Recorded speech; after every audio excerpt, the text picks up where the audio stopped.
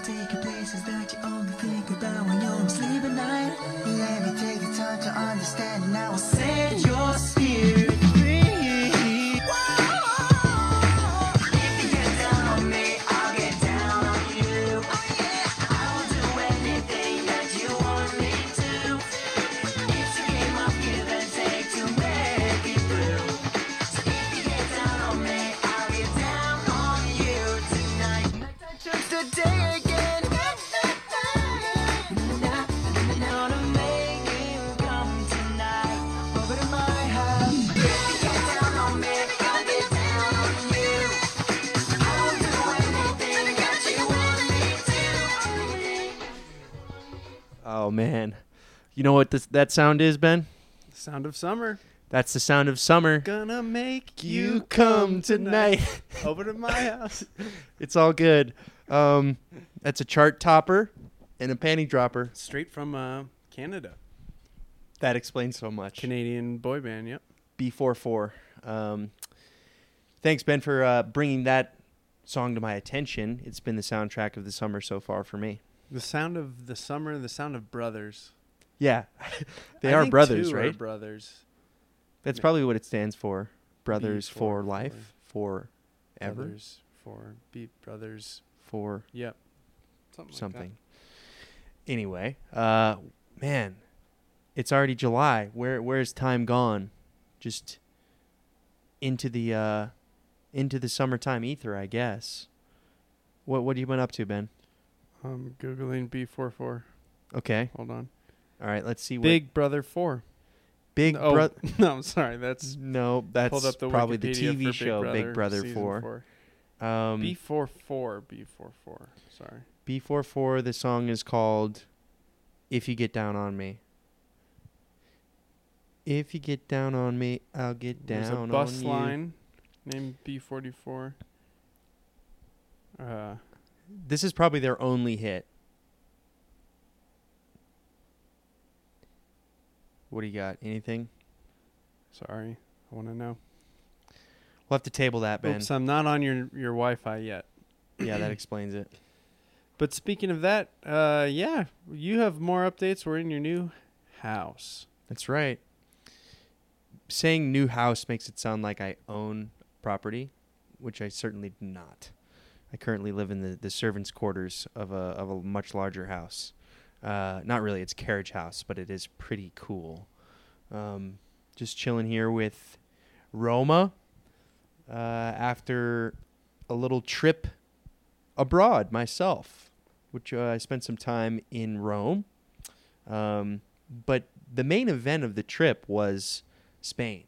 I went to Spain for 2 weeks, hiked the Camino de Santiago trail from Asturias, Which Spain. means de Santiago. What does that mean? The Camino. way of St. James. Where does Santiago? I don't know. Just I think saint. its son Of is the saint, but maybe I think it. But like Tiago, I should look into that because Santiago I think means St. James. Okay. Yeah, Okay. but it's hard to see the derivation there into English. Yeah, there's a lot more I could have learned about the history of the Camino de Santiago trail. I wasn't, frankly, all that interested in learning all the, religious history of the path. So you didn't stop and read the plaques? I read some Like at plaques. the zoo. I read there weren't many plaques. Like the plaques were just arrows pointing you down the trail where to go next. You're essentially, it's more that you're in it than you're learning about it as you go along. And that's kind of the way I preferred it. I just wanted to be immersed in the landscape, the culture, the food. You didn't want to learn about the Confederate heroes who fought at this very location? Confederate heroes? I'm just thinking of the only place I've lived with plaques and historic things. Sure, everywhere. yeah. Yeah, that's Savannah. pretty much Yeah. the extent of it in America. Yeah. That's most of plaques. But no, it is interesting because in Spain you can see some of that type of history as well. It's like this is the castle where Frederick the 12th fought off the Moors, right? Something like that, and defended the Spanish countryside against the evil invading Moors, or They something weren't all like that. good, for sure. Who The Spanish. No. And their legacy. No, absolutely not. Of course. I mean, lest we forget, the Spaniards were the ones who sent Christopher Columbus our way. That's right. He The himself was conquistadors. Italian, but he didn't care who was giving him the check, as long as he was getting that bag. Yep. Mm-hmm. The gold. The doubloons. The doubloons, the bag of whatever else he hauled back with him. You know what I mean? Pelts. Pelts. Once again, panties. Said panties. Something like that. History's worst panty raid, yeah. Yeah. Well, we're getting ahead of ourselves here. What about you? What have you been up to this summer? Nothing at all. Nothing at all. Just trying Come to on, stay cool. that's not true. Had to be something. Little wee bit of camping. Still more ahead of us, hopefully. Little couple trips into the mountains. Just trying to stay cool. Going to the pool. I'm on my bike a lot, which is cool. Rode to Denver today. Yeah. I know every inch between of the southern way, the way of The way of Ben. yeah. Yeah. It's not quite the same, but it's similar. Yeah, that's about it. Cool. Sticking with your job Day by day, day by day. day by day. Mm-hmm. Who knows? Trying to hang in there. You look dejected. Yeah, but I did go. I rode into our office today, which is an optional office place. So the company got really big really fast, like around the time that I joined. So I think 900 people from this Boulder startup, and so they got this huge office in Denver. And I think there's somewhere between 200 and 400 desks on the 8th floor of this building, and there was me and 2 other people there. And it's very strange, and it really does feel like the future is extremely strange and murky, Mm-hmm. because it's What- just assets, like money just sitting there, 500 chairs, Right. and they're all worth $80. Yeah. like, In a just sitting there rented. wasting away. business suite that's probably Right. $1 million a year. Right. Yeah. Exactly.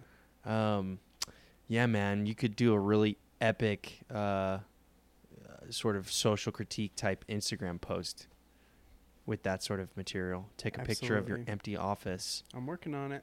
Okay. Looking forward to it. Well, speaking of jobs, I've decided to leave behind the teaching life. No, that's all the students. No. It's more like okay. That's I just thought of the I hate to reference Pete Davidson, but one of the only funny things he did on SNL was the stupid pool guy character. He's like a dumb guy who cleans a pool, and all this Yeah. crazy shit keeps happening to him, and he just goes, "Okay."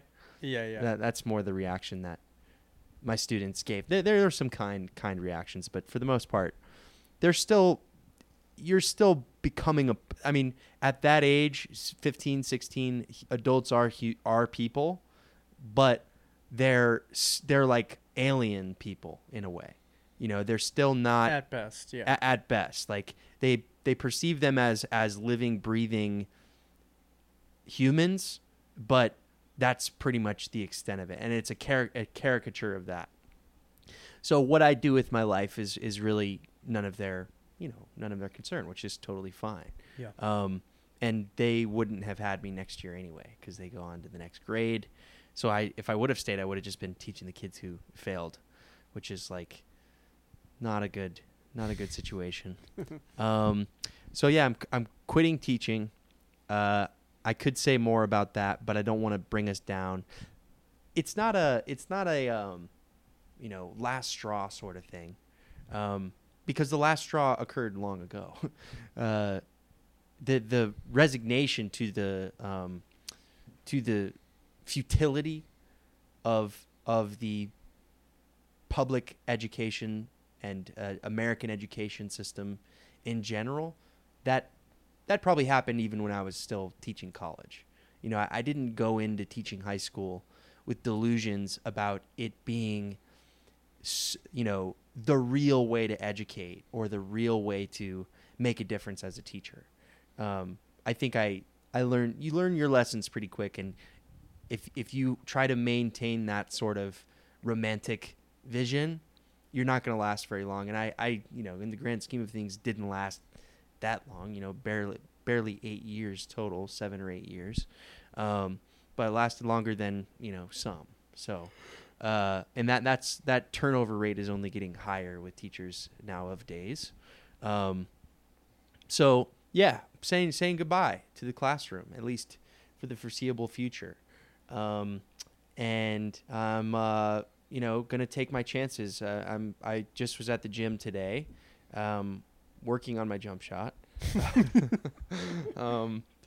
You know, Walking on. there's this thing called a Walking 10-day. on to the Nuggets. Yeah, there's this thing called a 10-day contract. That, you know, if you were watching basketball during COVID, it was like every game there would be a new player who came in on a 10-day contract, and most of the time they were like, you know, these are guys who played Division One, who like, you know, didn't get drafted or whatever, and get a chance to play with the team. But every now and then you see a guy in there who's like, that guy was like, that I could do that, you know, like sort of a Mark Wahlberg Invincible situation. Sort of Tony Dan's. Yeah. What was that movie? What was that movie? He was a garbage man, for crying out loud. Right. And he was really good at No, kicking dude. the truck. Oh, that's right. Holy shit. That's a Disney movie, I think. Yeah. Disney Channel movie, Probably. which was that's the Mark Wahlberg story as well. Invincible. Mm-hmm. Mm-hmm. And that right there is the speech that you gave first to the principal and then verbatim to the whole teachers Yeah. conference or whatever. I have to teachers follow. lounge. I have to follow my dream. Yeah. And yeah, see you next year from the And- playoffs. And like Cortez, one of those Spaniards, Yeah. you burned your ships. I've burned my ships. Yeah, that's a good metaphor, which, you know, I got from a kind of you know, folksy freelance writer who I took a little workshop. He was more a traditional freelance writer, going the sort of journalistic route. But I went to a little workshop, and he said, if you're gonna try to make a go at it as a full-time freelance writer, you have to burn your ships. That's the first thing Cortez did when he got to the New World. He probably did other far worse things before burning his ships, or immediately after. But the metaphor still stands that you need to eliminate any escape valve in order to have the fire you need to do it, right? Because it takes 100% commitment. And if I have a check coming in from a teaching job or from a little adjunct work here and there, you know, that's the type of thing that keeps you it takes up too much energy for one to do the work that you are trying to do. So I've buried the lead a little bit, which I recently learned it's not spelled Lead, it's Lede. Buried the lead. What? So a lead is a totally different Is thing. it like does it have to do with horses? It might. Huh. I'm sure. See, this is the type of thing you learn when you decide you're going to be a freelance copywriter. Yeah. Because I wouldn't want to embarrass myself by submitting some, my God. little advertising copy that says, "Don't bury the lead." Don't bury the lead. Yeah. So yeah, that's the plan. I don't need to get into the whole business plan here because I don't have one. But Step It's- 1, burn your bridges. Check. burn bridges. Yeah, no, I took the advice wrong. I thought he meant like say fuck you to every previous Yeah. employer, go out with middle fingers up. Refuse any all other paychecks. Yeah. Yeah. Yeah. Make sure you have no income. Make Make sure sure you have no absolute- money. No money saved. No money. No prospects coming in. Right. Yeah. So the trip to Spain to do the Camino, Which Which is is- in Europe. yeah, it turns out it's in Europe. I didn't know that actually. Turns out they invented Spanish too. They did. Yeah, it's a pop quiz. Does Spanish derive from Latin or Greek? Latin. Yeah. Okay. I a think trick it's question. probably a little Greek too. I don't know why I asked it. It's probably not that simple, but it is it's a Latinate language. Sure. Romantic One language. of the Romance languages. Went to Spain with next to no Spanish, and that proved to be more difficult than I expected. But I decided to do this around the same time when I decided that I was quitting teaching. This would have been back in, I would say, April, maybe May, when I finally decided in my head. I didn't tell anybody until basically the end of the school year, so that I could get as much, as much of it applause and praise as I possibly could right on my way out the door. Right. And I figured it would be a good thing to do for fun, for one, and because I just wanted to travel and get out of the States and deal with fewer Americans for a little while. It's amazing. How many what trucks that can did you do. see? Did you see any trucks? They look different there. They don't drive the same type of pickup trucks we do. They're mean, they're that's more what- like almost like vans in a They're s- way. They're smaller. They're smaller, right? they're narrower, they're not nearly as big. None. So to answer your question, none. That's what I figured. Yeah. Totally. That makes a huge difference. You go from seeing you can't not you stumble out of your front door and you almost get hit by a truck. We are in the middle of a giant automobile renaissance right now. Uh-huh. It is the thing To get a truck? to get bigger and bigger and bigger cars. Right. I believe this. You think that's increased even recently? I do even now? believe. What yes. can you I mean, yes, it's because we're in Colorado, mm-hmm. but I do believe yes. And you could go into the pontificate on that. What do you think that is? Social commentary, Right. speculation. Perhaps it's just the increase in paranoia Yeah. and people believing that they need to isolate and protect. I think that's and build themselves into a little. that's the core of it in general. Compound. Yeah. I think that explains a lot of But it's American also just for car culture. lazy people Yeah. who yeah, I won't say more, but You go in. Yeah.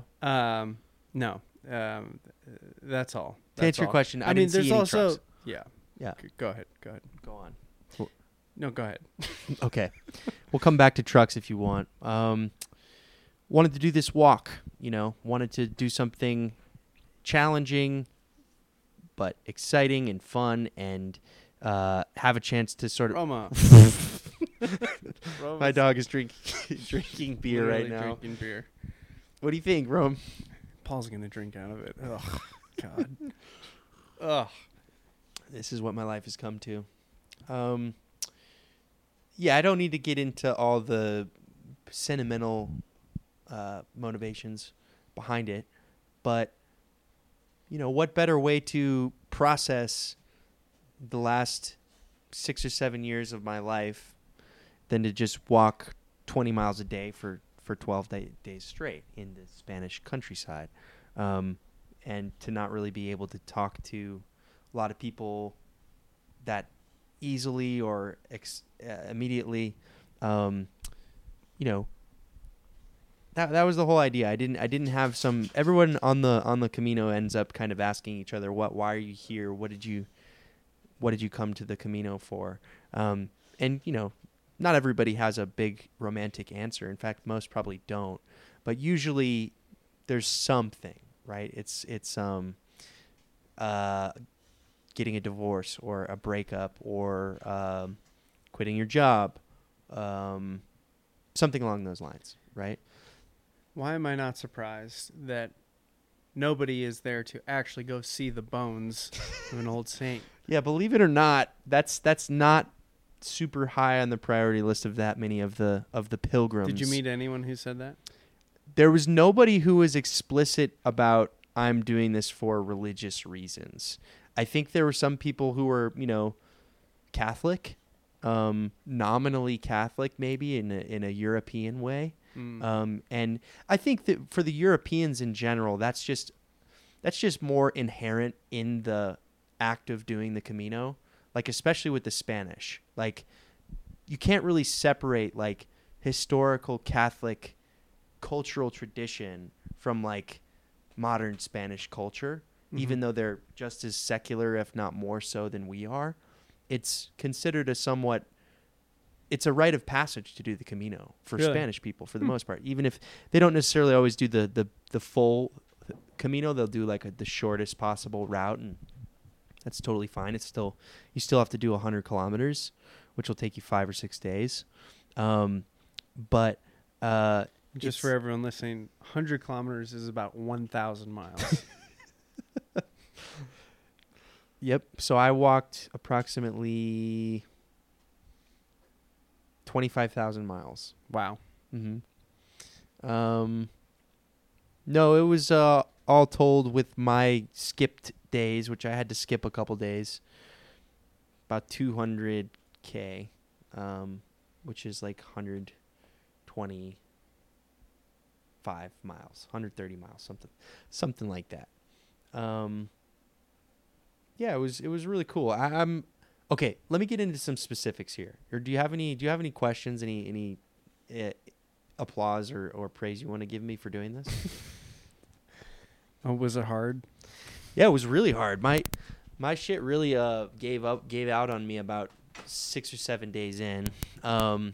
It was a lot more demanding than I realized it was going to be, and my body was in a lot of pain, but you had to kind of get through it via it was an experiment or experience that really reiterates the relationship between mind, body, and spirit. So, little pains that you think are, things that you would normally stop you from doing anything active would keep you on the couch for a week or whatever it may be. When you're 10 to 15 miles from your destination, and there's literally nothing else you can do. There ain't no Uber, no taxi cabs. You have to find a way to not push through the pain, but kind of coexist with it, embrace it. And then that sort of changes it, transforms it. So while I was on the Camino, I didn't really have much to read other than one book that I'd already read before, which is a book by Joseph Campbell. Have I talked about him at all on this pod? I'm not sure. A little bit. Book called The Power of Myth, which I felt like it was fitting, maybe a little on the nose to be reading on the Camino, but is essentially, it's a series of interviews that kind of encapsulate all of his life's work. And Joseph Campbell was a scholar of mythology, essentially, and world mythology, and finding the common threads and stories and narratives within them that human beings tell each other through centuries to make meaning out of our perilous lives. And so it felt cool to be reading that as I was going and doing what is, in my mind, like one of a very few remaining sort of traditional things, rituals or rites that hasn't been either commercialized or just kind of like transposed or memed into something totally different. That there's something very, very alive about it, even though the religious aspect of it is diminished significantly, which I think speaks to the power of ritual. That it isn't necessarily about the single religious narrative that initially is created, but it's the kind of continued repetition by thousands, if not hundreds of thousands, of people who bring their own experiences and lives into that tradition, or into that ritual, and that is what kind of sustains and keeps that tradition alive in a way, is like it being treated with some level of reverence. And naturally, I think it's something that requires some level of reverence, because you can't just do it half-assedly, half-heartedly. So I don't know. There are a lot of ways I could look at it. It's also just a ton of fun. It wasn't pious or serious or anything like that. It was mostly just walk during the day. Everybody is, you help each other out if somebody's hurt or needs something or something like that. And there's a very, very generous spirit throughout the whole thing. But then when you get to the new place, you find your hostel, your albergue, and, link up with a few other pilgrims and go get drunk after that. You drink a cerveza or two, and eat a greasy sausage, or some octopus tentacles, something like that. All very appetizing things. So let's see. What else happened on the Camino? Did you see any e-bikes on the trail? Nah, I think I saw maybe one or two little e-bike groups, and I ranted about it to my friend who I was walking with. We both said the same thing. We're like, because you can ride. People ride the Camino. It's okay, but it's a longer requirement. You have to do, I think, 300K. Uh-huh. And it's like, did you really do the Camino if you had a motor propelling you? No. As far as I'm concerned, no, you No. didn't. Just because your feet are moving doesn't mean it's not just a motorized. Yeah, it's just vehicle. It's a motorized vehicle, and at least there's, I was talking to somebody who's a fan of e-bikes, and of course there's the aspect of the pedaling is generating the electricity in the bike. Yeah. At least partially, not completely, obviously, because that's a bike. Right. But there's at least that circular notion of it. But it completely defeats the whole purpose of a bicycle, let's be honest, which is it's a self-sustaining, harmonious, perfect machine. It is. It is a perfect It's machine. a perfect machine. It's where the history perfect should have machine. stopped, Yeah, I agree. but here we are. But here we are. So I had a couple few stray thoughts. One was I think it was the last episode where we were clowning on the Stoics quite a bit. And then after that, I was in a coffee shop and a guy was reading the Daily Stoic or something like that. Roma. Off the couch, Roma. You're not allowed. Uh-huh. And I completely busted myself trying to get a picture of the guy. And in the picture I sent to you, Totally. he's looking straight into my camera. Oh, that guy totally knew you were taking a picture Yeah. of him. Yeah, that's Well, here's the thing. If you don't want people to look at you, don't have Bible studies, don't have none of this. Prayer circles. Yeah, too overly intimate group discussions in public spaces. Mhm. Okay? Yeah, I'm with you all the way, bro. So I have to offer a slight revision to my Stoic takedown. Okay. It's not much because I still didn't read any Stoics or Stoicism or anything like that. It's just that one of the people who I got to know very well on the Camino, and it was arguably, I think, one of the nicest, coolest people I've ever met, was a Dutch guy named Tim, who we got to talking. Oh, did you bring any books? What are you reading? Do you bring anything with you on the Camino? And he said first thing he was reading was Siddhartha, by Hermann Esche, which is a Buddhist thing, and he said, okay, he either said Marcus Aurelius or Seneca. I think he said both, and I should try his accent. I'm gonna butcher it, but so I was like, oh, he's reading the Stoics, and he's like, yeah, I've read that. I've read Marcus Aurelius, and the thing I just remember him saying, I was like, oh, so do you like that stuff? And he's like, it's very practical. Like that's what he just kept saying over and over. It's very practical, which, yeah, I could see that being part of the appeal to it, and at the very least, he was reading the source material. Yeah, right. As opposed to the Daily Stoic or 10 Rules from the Stoics. Yeah. Which there's plenty of good stuff in Stoicism, and it is Right. there is a lot of overlap with Buddhism and Zen. Sure. Right. Yeah, there is, but there's less kind of well, I haven't read the Stoics, so I can't say for sure, but I would argue that Zen is more inherently esoteric, and I don't mean that in a patronizing way. I mean that there's actual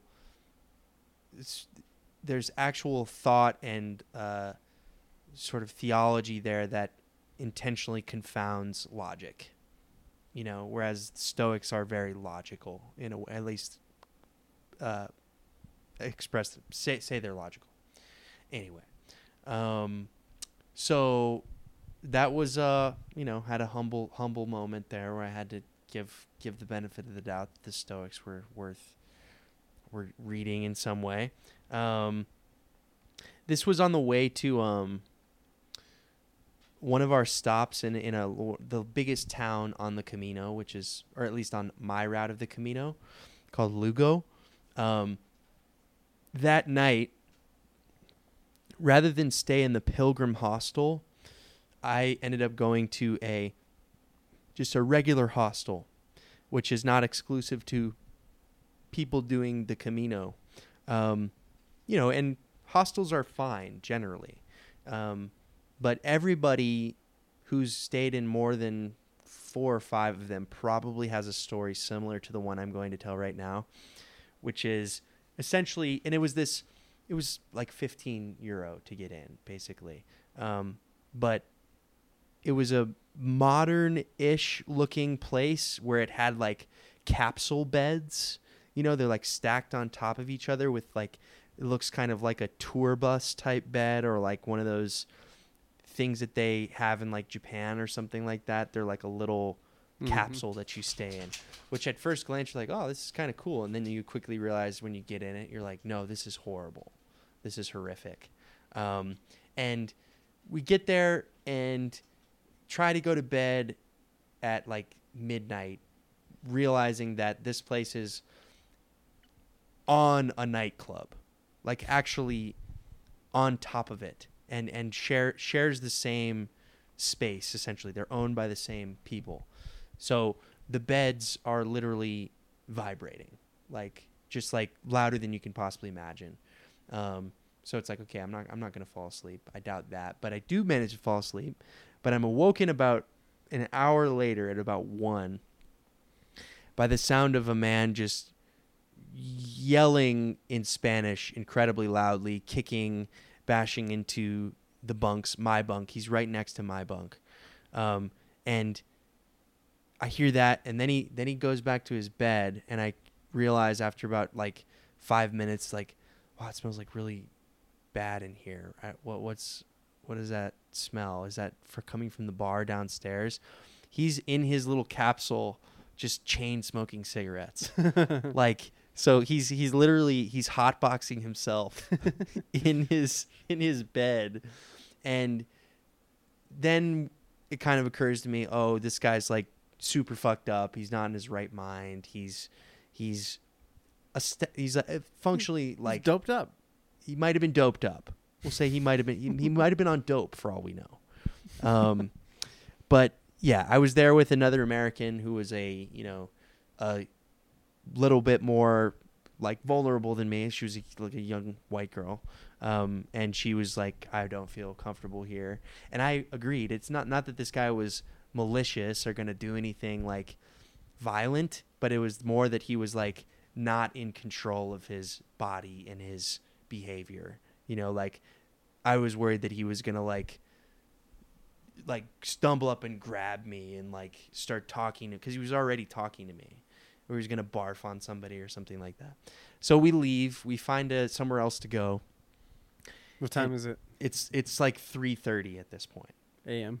3:30 a.m. And this is a mid-size, like middle-class Spanish city. Like kind of charming, but like not that amazing in the scheme of like historical stuff. Did have a cool Roman road, but very much like there's a lot of partying going on. And this was a moment where I had to come to terms with some of my, let's say, romanticism of Europe a little bit, which I can, do from time to time. Most of which I think I still stand by, the things that they do differently than what we do. Trucks being one of those things that they don't mess around with. But this celebratory culture, celebration of food, more social, slower pace of life, all this different stuff. But experienced a little bit of the let's say the Jungian shadow side of that European sort of Epicureanism. And so we're walking out of the hostel. We go about like less than a block, and we're still in this kind of like party area. And there are still hundreds of people out this late, and we're just like, we just gotta go and keep going. And it feels rowdy for sure, but it's not like it's the middle of the night, so everybody who's out is wasted. And we pass by what's essentially like a shop, a storefront that is like recessed from the main walkway. Like the streets are, you walk down the middle of the streets, but it's the sort of not under an awning, but a recessed sort of opening into the building, but it's still outdoors, right? And it's functionally on the street, on the pedestrian walkway in the middle of the city. And I hear, like, first I just hear a sound kind of like this. I turn to my right. It's about 5 feet from me, and there are two people just butt-ass naked, fucking doggy style right there in the street, in the middle of the city right there. Like, it was like a flash moment where I was just like, I didn't understand what was going on. And, but I could only describe it as Lynchian. It was like Spanish David Lynch moment. I've always wanted to describe something as Lynchian, and that's as close as it could come to doing so, because it was 3 a.m. I was like half awake, and then it was just like, oh man, that's really dark. It was really dark. And then we kind of realized, like, oh yeah, we're probably not safe right now. So we especially with our big backpacks, and so we hustled over to our next spot, and everything was fine. But that was the only moment of, like, not good vibes. That was the only bad vibe of the entire trip for the most part. So that was in Lugo. Watch out if you go to Lugo, Spain. That reminds me, once me and my roommate in college went and camped on Little Tybee. Yeah. So Tybee is an island beach of Savannah, and then Little Tybee is a wild island. So it's uninhabited. I don't know if it's state park or, and you can kayak across like the channel to get there. And then we camped there. And we got up in the morning and realized that there's a tent like 30 yards down. And we're like, oh, there's people there. And then this guy is on top of a girl in his sleeping bag, pumping so fast. So fast. Like, I can't even believe how fast it was. I didn't Yeah. like know that sex was done that way. Yeah. And mostly I remember how mortified my roommate was Which roommate was this? when he saw Josh, Oh yeah. who was a wonderful guy. Uh-huh. Oh man. And I Yeah. couldn't hear it from there, but I'm sure it sounded like that. Just slapping. Yeah. Yeah, no, I was not upset by the act of sex itself, but unlike you. You're Typical you're Christian. American. So prudish, so puritanical. Let's see what else. Lots of good vibes all around. We met a few Czech guys. They were some of the most fun people I encountered on the whole trip. This is in part because of the language barrier a little bit. Their limited English made them funnier. Sure. But one thing I learned, which I discussed with a British guy there, we had a discussion about this, that the Czech guys like to drink. There's no getting around it. I was wondering if you think this is similar to, if there's an analog to this in America when it comes to beer. I think what happened was somebody ordered a dark beer, like a stout or a amber or brown ale or something like that, and one of the Czech guys made fun of him for it, for getting a dark beer. And we're like, what do you mean? Like, dark beers are, flavorful and strong and this and that, and because he was just drinking Pilsner the whole time, that's most of what's on the menus anyway. But he explained that, like, in Czech Republic, like, drinking anything other than a Pilsner is considered very feminine. Mm-hmm. Like a stout or a what's the other dark one? Stout. Come on, man. I'm looking at you. Yeah, I know what you're talking about. I can't remember. Do you think that that's similar in any way to American beer culture? It's changed I feel like it's changed so much here Uh-huh. in the past 10 years, where now it's all about The nice Pilsner? tasting the beer. No, Oh. of like getting the fruity sour. Right. Like, to be a beer guy means Yeah. that you know the difference between all the different types and you try Yeah. all the different types. Mm-hmm. But in general, yeah, it's probably similar. It's if you, I don't know, if you're, that's, I would say it's probably equivalent to like anything that sounds fruity or flavorful, Yeah. where you care about tasting Yeah. tasting good rather than just getting drunk or Right. Yeah. No, exactly. To me, that's what came to mind, was and like, it's just any it'd be like the Bud Light, right. Coors Light, prejudice against craft beer, Right. which was a whole angle that they used in their marketing for a little still while. do, That don't they? Still, I don't know. I haven't seen a beer commercial in a while, but I think I mean, that's always implicit, right? Yeah. But there were some that were like really. What was the ones It that- was like it was like a blatantly homophobic. Yeah. It was like a guy in a medieval like fairy outfit, like Right. tasting the notes of the beer, and then there's like these other guys who are just like knights or something like that, looking Yeah. on at him, like making fun of him for tasting the beer. Absolutely terrified to come across in any way as having put any thought into your appearance or your taste or Yeah.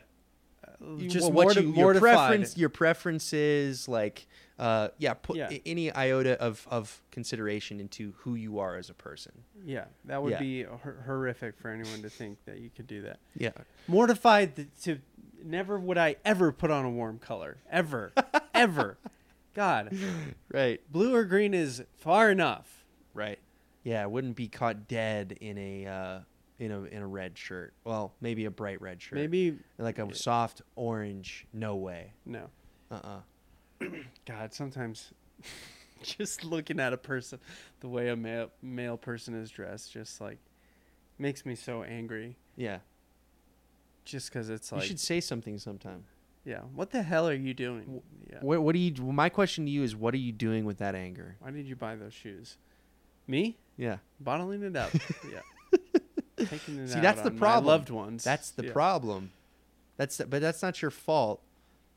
But we bottle a lot up here, Ben. We do. We should be seizing every person who's on an e-bike and throwing their bike into the Highline Canal. Right. Or at least we should be okay with being more confrontational. I think that's something that's different about that's like Americans don't realize about themselves in a way. Like because we're aware of the stereotype of the boisterous American. You know, like that's something that I think is enough in pop culture and has been established that it's like, oh yeah, like Americans are obnoxious and loud and rude. But I don't think that's actually That's the not case right. anymore. No. Like that, especially abroad. We but have no- internally either. We have no function of shame. Hmm. No sense of social shame. Yeah. Like when someone walks into a coffee shop with a gun, open carry gun on their Right. waist. If we had a functioning society, people would be spitting on you, yeah. you know, Right. and just being like, "You're a pussy. Yeah. Like, what are you scared of?" Yeah. Yeah. No, I agree. But yeah, we're not good with the those confrontational things because so many of the social elements of the social fabric have withered away. We have no idea how to deal with those things. Absolutely. Which is you know, if you get into the deeper things about like Europe, that is what they have more that we don't. Yeah. You know, and it's really hard to say that in a conversation with somebody in America who's casually asking you, how was your trip to Spain? You know, without sounding like a dick, where you're like, well, they just have things, it's just different there, you know, or like, it's just better, you know, like I don't say that, but I also don't go into the lengthy, you know, type of analysis that I actually go through when I'm there, when I'm thinking about like, oh, they have a clear sense of like public and private space, you know, and they have, you know, more functional, clear social gatherings that have a purpose and certain, you know, like expectations for them. We would perceive that as being old-fashioned or as being like, you know, ritualistic in some way or like stuffy. But in many cases, the opposite is true. That like having any sort of parameter, like even a very simple parameter to your interaction, like, or to where you dine, what time you dine, like what type of meal you eat at what time of day, that makes things simpler in a way that allows you to actually interact with people in a more authentic way. Does that make sense? Yeah. I don't know. Yeah, the struggle is like, I just think just because have been going through such a moment of upheaval, there's some of that there. There's so much that's been cut loose. And in general, I feel like the exhaustion for me is like just feeling like I have to make everything from scratch. Mm-hmm. It's like Right. I have to reinvent a whole lifestyle For sure. for myself and for my kids if I want them to have that. Yeah. And everything is like, well, I know nothing about this. You know, if I want to go camping or something like Gardening or any that. of Right. that. Yeah. Exactly. Mhm. Exactly. Yeah. Right. No, that's I know the feeling you're describing. I will say too that having been I went into the office today which I did last year at my other job and didn't enjoy the obligation, but I decided to go back in, and then I met two people there, and I'm perfectly aware of this, have been aware of this, but my social skills have atrophied so badly. I mean, Okay. just think about how many people I would have interacted with 10 years ago on a daily basis Yeah. versus now. For sure. So I feel like I was coming across as weird and awkward. Uh, First of all, I biked in. I came in and changed, and I was like, I had a bunch of stuff. I had my bike and a bunch of gear. I left my sweatpants laying on the bathroom floor apparently. So I come in there later, and one of the ladies had found them and hung them up there. My sweaty sweatpants. I Gross. was like, that's horrible. And then I lost my bike gloves. Shit. Dude, Dude. very annoying. I know. My brain. No, I know what you But mean. it was my first day riding to this building, like figuring out the route. I had to get badge access and figure out how to get up there. Right. And then I've never done that, like gone to bike somewhere and then change. So Hey, look. What you're feeling is probably accurate, but that doesn't mean you can't overcome it or that it'll come back. I felt that way going into school last year after 6 months on Zoom. It was very weird to talk to people at work. I think I unintentionally and accidentally misgendered somebody on my first day back in nice. in person. So that was like, thought about that for probably 2 or 3 weeks after that. Yeah. But Yeah, I called this guy a dog. no, it comes back quicker than you think. It really does. So you just got to We'll keep see. putting yourself in those situations. We'll if see. if you want to, you don't have to. Who cares? Yeah, maybe I'll just become a nasty little freak. crotchety, Yeah. a crotchety yard man. Yeah. Don't do it. Hmm. We knew some of those crotchety yard people, Yeah. and they think they probably live in their own little paradise, but to everybody else, they're a jerk. Yep. It's true. I do scowl at my neighbors with their gigantic 6-wheeled truck and their like house on wheels, their RV thing, enormous thing, and I refuse to give them a wave. Just look at them when they drive by, because they won't drive a vehicle with less than 8 cylinders, and every person who comes to their house is driving these monster trucks, Yeah, and I don't want them to run over my kids. yeah. Period. All right, Can we well, have some laws in this country? Come on. Regulations. It's not going to happen, man. Yeah, I know. Maybe in some way it will, but it's not anytime soon. No, it's not going to happen. So I think we all have to. Here I am. I'm going to start preaching here. We all got to be more like the Stoics. You gotta let go of the things you can't control, my guy. Marcus Aurelius said. Marcus Aurelius said, after we conquer the entirety of the European continent, then we can. Then you need to figure out what you can and can't control.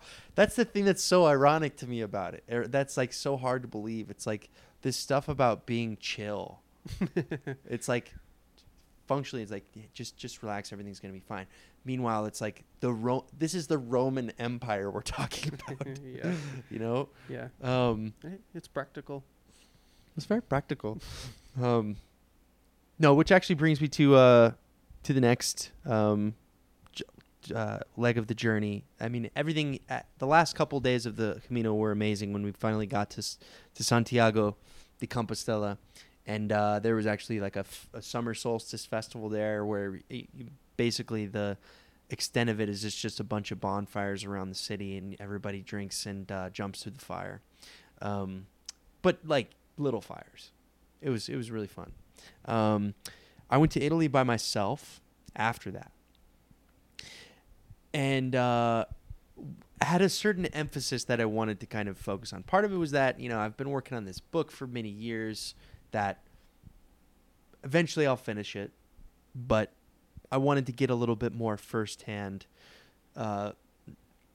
information. Primary research. Soak up the smells and the sounds and the tastes of Italia, Roma. It was about 100 degrees every day, so that made it, a little bit less appealing to be outside all day long. But I wanted to focus on two main things, which first was more ancient Rome as opposed to medieval Rome or Renaissance Rome, which has been more of the focus in the times that I've been there in the past. And it wasn't like I had a predetermined view on that, but when I got there, I was just like, I don't want to go in any churches. I just don't have any desire to. And this is coming from the resident Renaissance This bitch. guy loves church. Yeah, I love church. I love, The bigger the The better when it crosses. comes to churches. yeah. Usually I'm all about it, but this time I said no thanks. Show me the narthex. Show me the nave. Where's the nave? Where's the show me narthex? Where's the apse? Are we talking Where's the, ionic? Where's the we altar? talking Doric columns? Where's the Doric? I Where's the don't care. Corinthian? Yeah. Buttress, double buttress, triple buttress, Flying buttress, sinking buttress, big buttress. swerving buttress.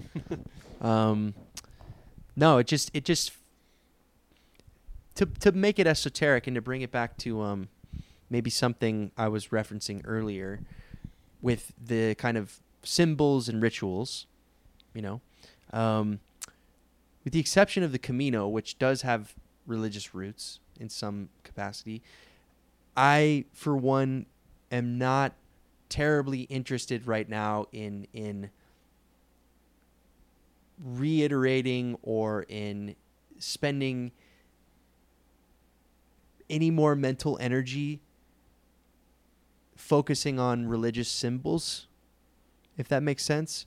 And Mhm. with Renaissance art, you can't get away from them. Mhm. You know, like even if you're looking at Caravaggio,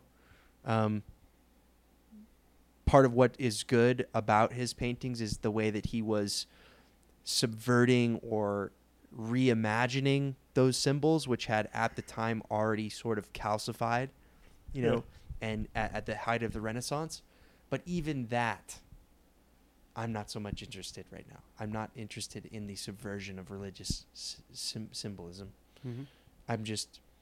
Maybe I'm interested in its extinguishment for the time being. Sound like a futurist. Maybe so. Damn. Did you see any futurismo? I don't know if they I don't think I did. I don't think they included any futurism in the.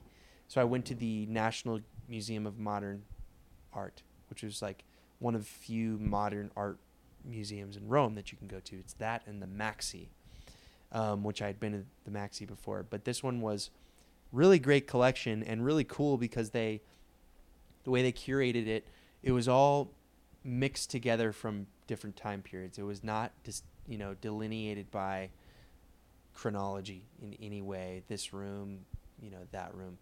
It was all mixed in together. It was mostly, it was anything from 1800 onward, basically. Probably the Impressionists at the earliest.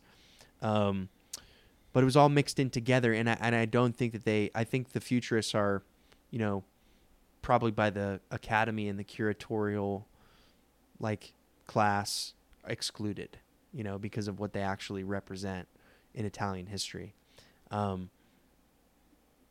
There's something to be said for examining it, but I don't think they're celebrated anymore. Because Yeah. they were affiliated with the fascists.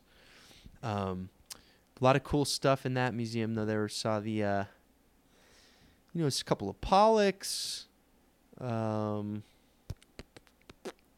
Rodin, a couple of my favorite Italian artists, Morandi, Giorgio Morandi. You should check him out.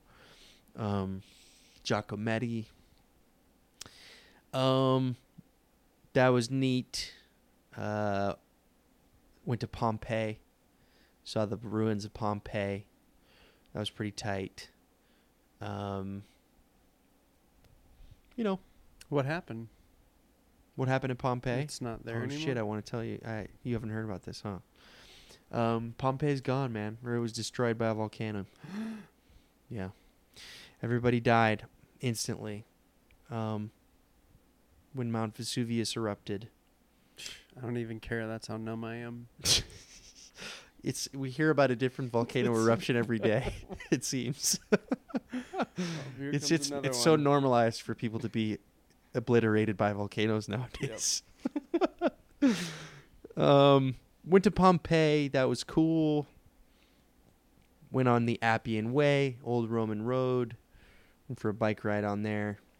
Saw the Ardeatine Caves, which is the site of one of, probably the worst Nazi atrocities in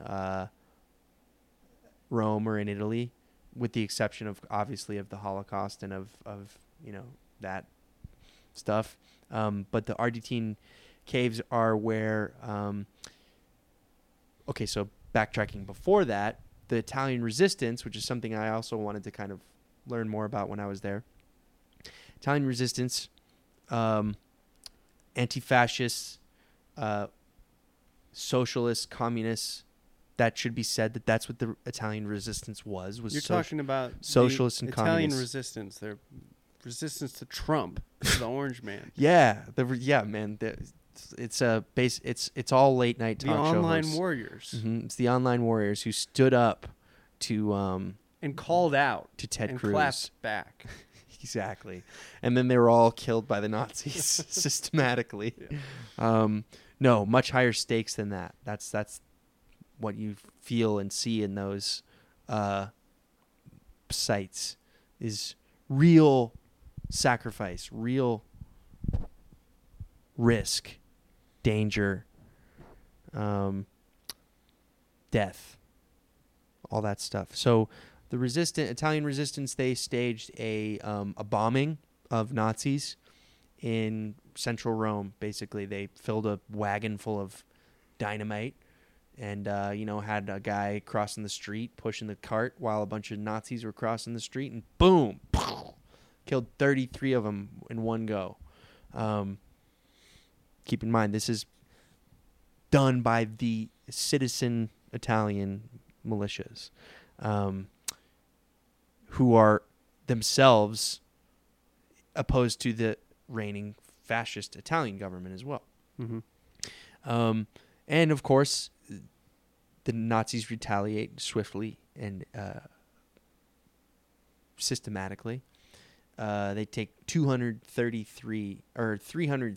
Wait, what's 33 times 10? 330. 330. 30. 330, 30. 30. Italians, one for each Nazi killed. They're all citizens. No militia members. Mostly, some kids, some women, some randoms.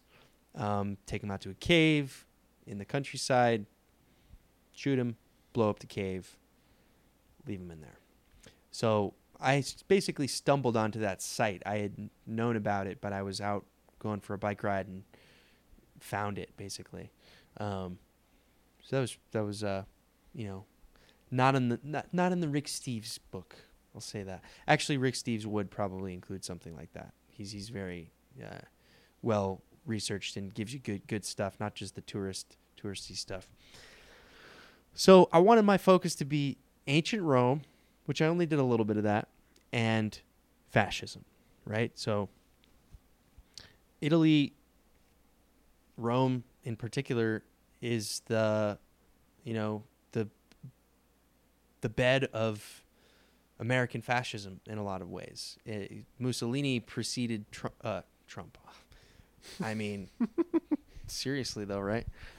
Preceded Hitler, and the playbook of fascism, of European fascism, was essentially created there. Mm-hmm. And so many of the things that You said American fascism at first. Did you mean European? Did I?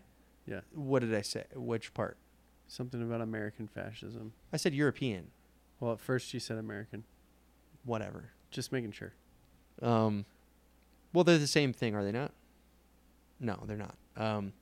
But no, my point was actually going to be that, learning more about European fascism, reading a little bit of Umberto Eco while I was there, just having a really cool, chill time sitting in cafes with a book called How to Spot a Fascist open on my table. People looking at me like, You've got it right in chill, front of your bro. face. Just looking around. like a detective. Yeah. Yeah. but reading this essay of his called Fascism, or like the roots of Fascism,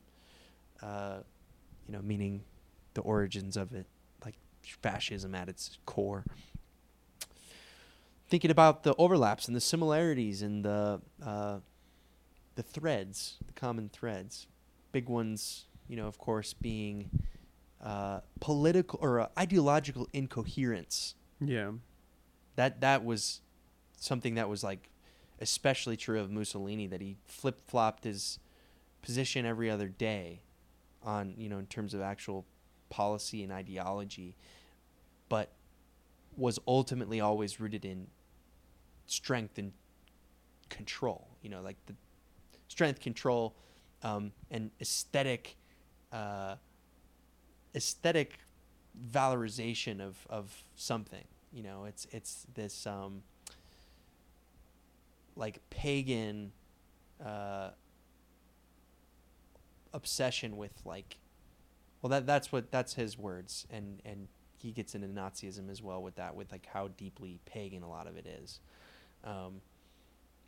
But I actually don't know enough about that to be able to explain it well. But the aesthetic aspect is pretty, pretty shocking, pretty jarring. And we have our own uniforms here. They're not as cool as the, Italian brown shirt uniforms. If you think about like guys storming the Capitol in their Brown, yeah. Punisher t-shirts and Yeah, brown is too much Armour- color for Under Armour shorts. for our fascists. New Balance, white New Balance sneakers. Yeah. And let's see. Let's complete the picture here.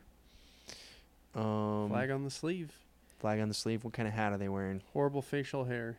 Well, yeah, it's a goatee. It's a black, or gray, or blue hat that probably may have a logo or may not, but Right. it's just pulled down super low and super Right. bent.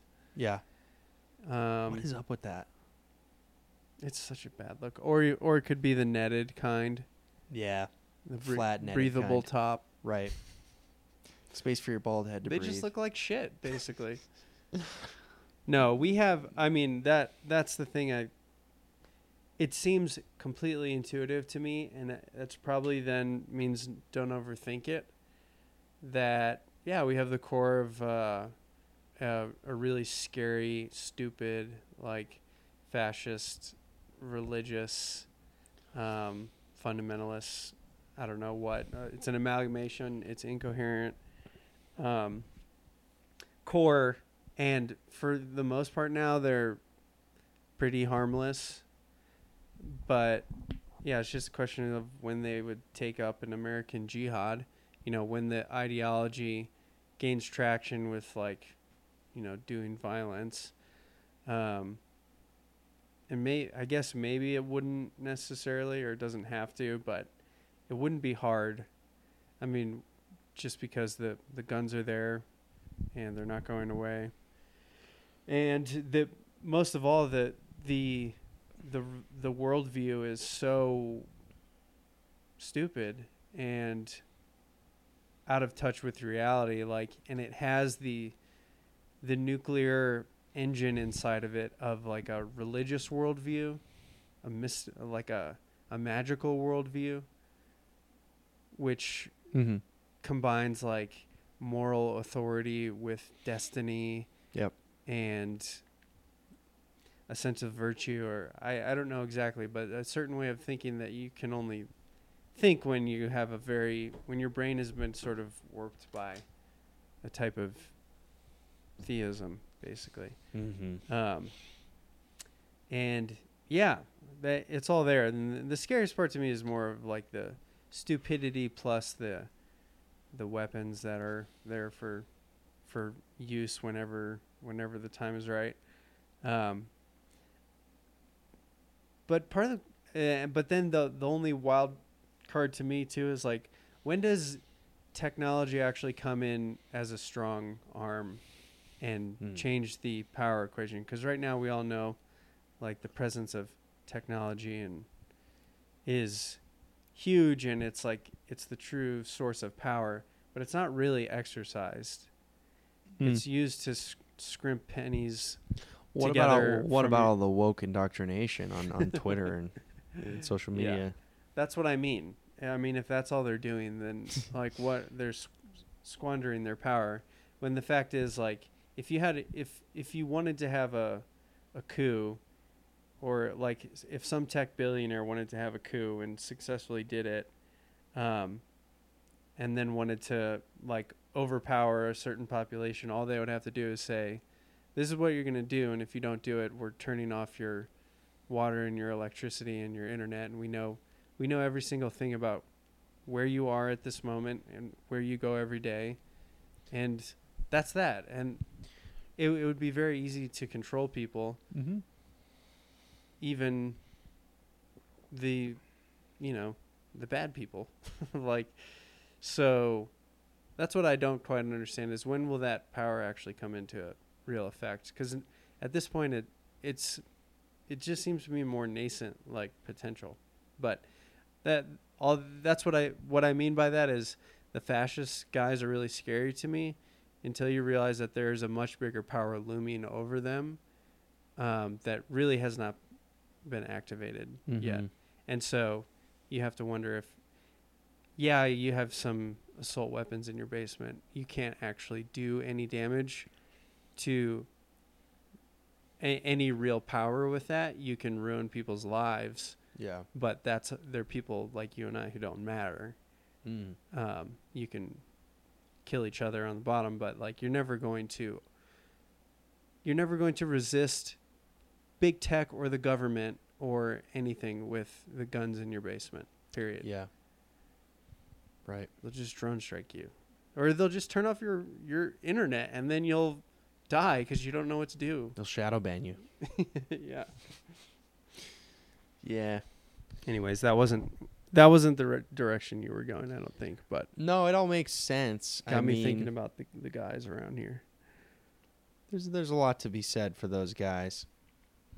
A lot to be desired, I should say. But it's all right. They're all right. Yeah, I don't know. I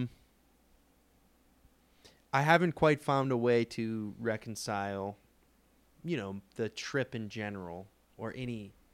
I think that's a kind of those two wings of the trip of like the Camino and my time in Rome, which I had a great time. I spent some time meditating on fascism and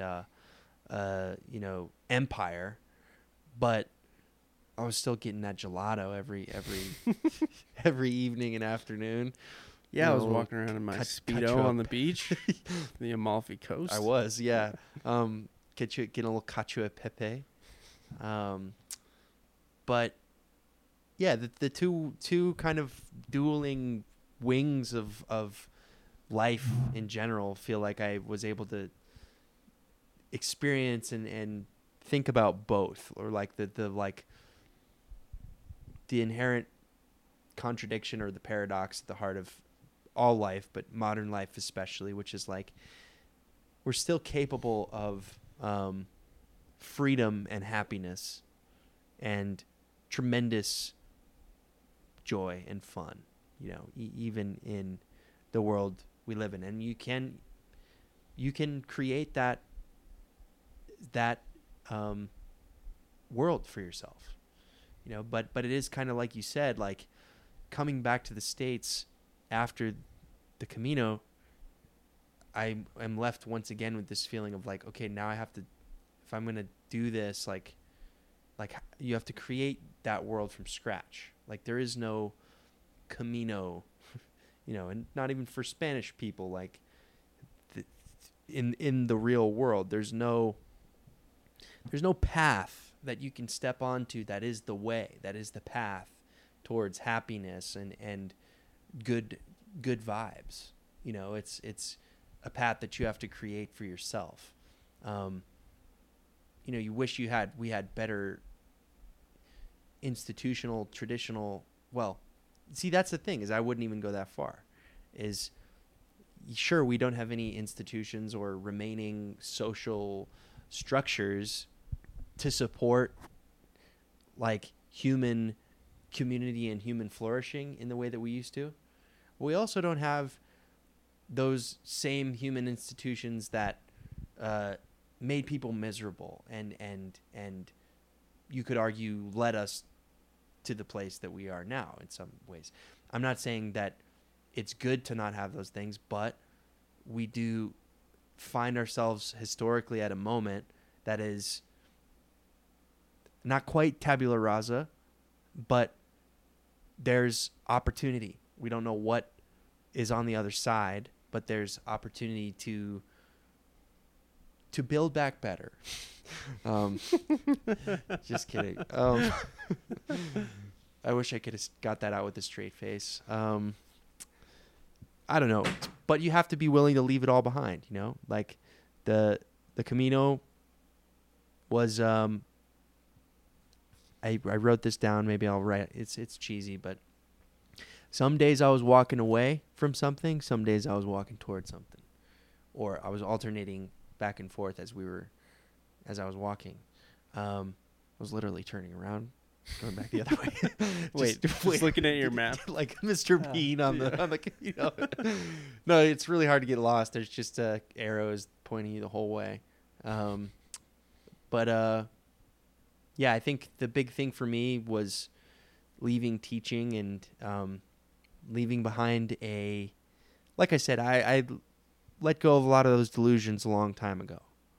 But that doesn't mean I left or didn't in some way think that education was still important and that it was like the best thing I could be doing with my time and my skill to like, you know, help the world. But I don't think I'm convinced of that anymore either. Sorry. There's always music festivals. Yeah, there's always, yep. That's a good way to get a quick hit of vibes. Whoa! You set your beer on your phone. Shit. That was close, man. You reading anything, watching anything? Well, I'm holding this here, Kandinsky, concerning the spiritual and art, which I had read some blurbs of. And Kandinsky's the kind of freak that I like, you know? Just a real nut job. And I identify with that. So maybe I'll read this and have something to report. But okay. Bunch of random stuff. I have thoughts about the last season of Project Runway, but they can wait for another episode. I would love to hear that. We'll save that for next week. I'm going to go to the Art Institute of Chicago tomorrow. I'm pretty sure that Saison Okay. exhibit will be there. Okay, hang on. All right. Happy summer. Nighttime turns to day again. Gonna make you come tonight. Over to my house.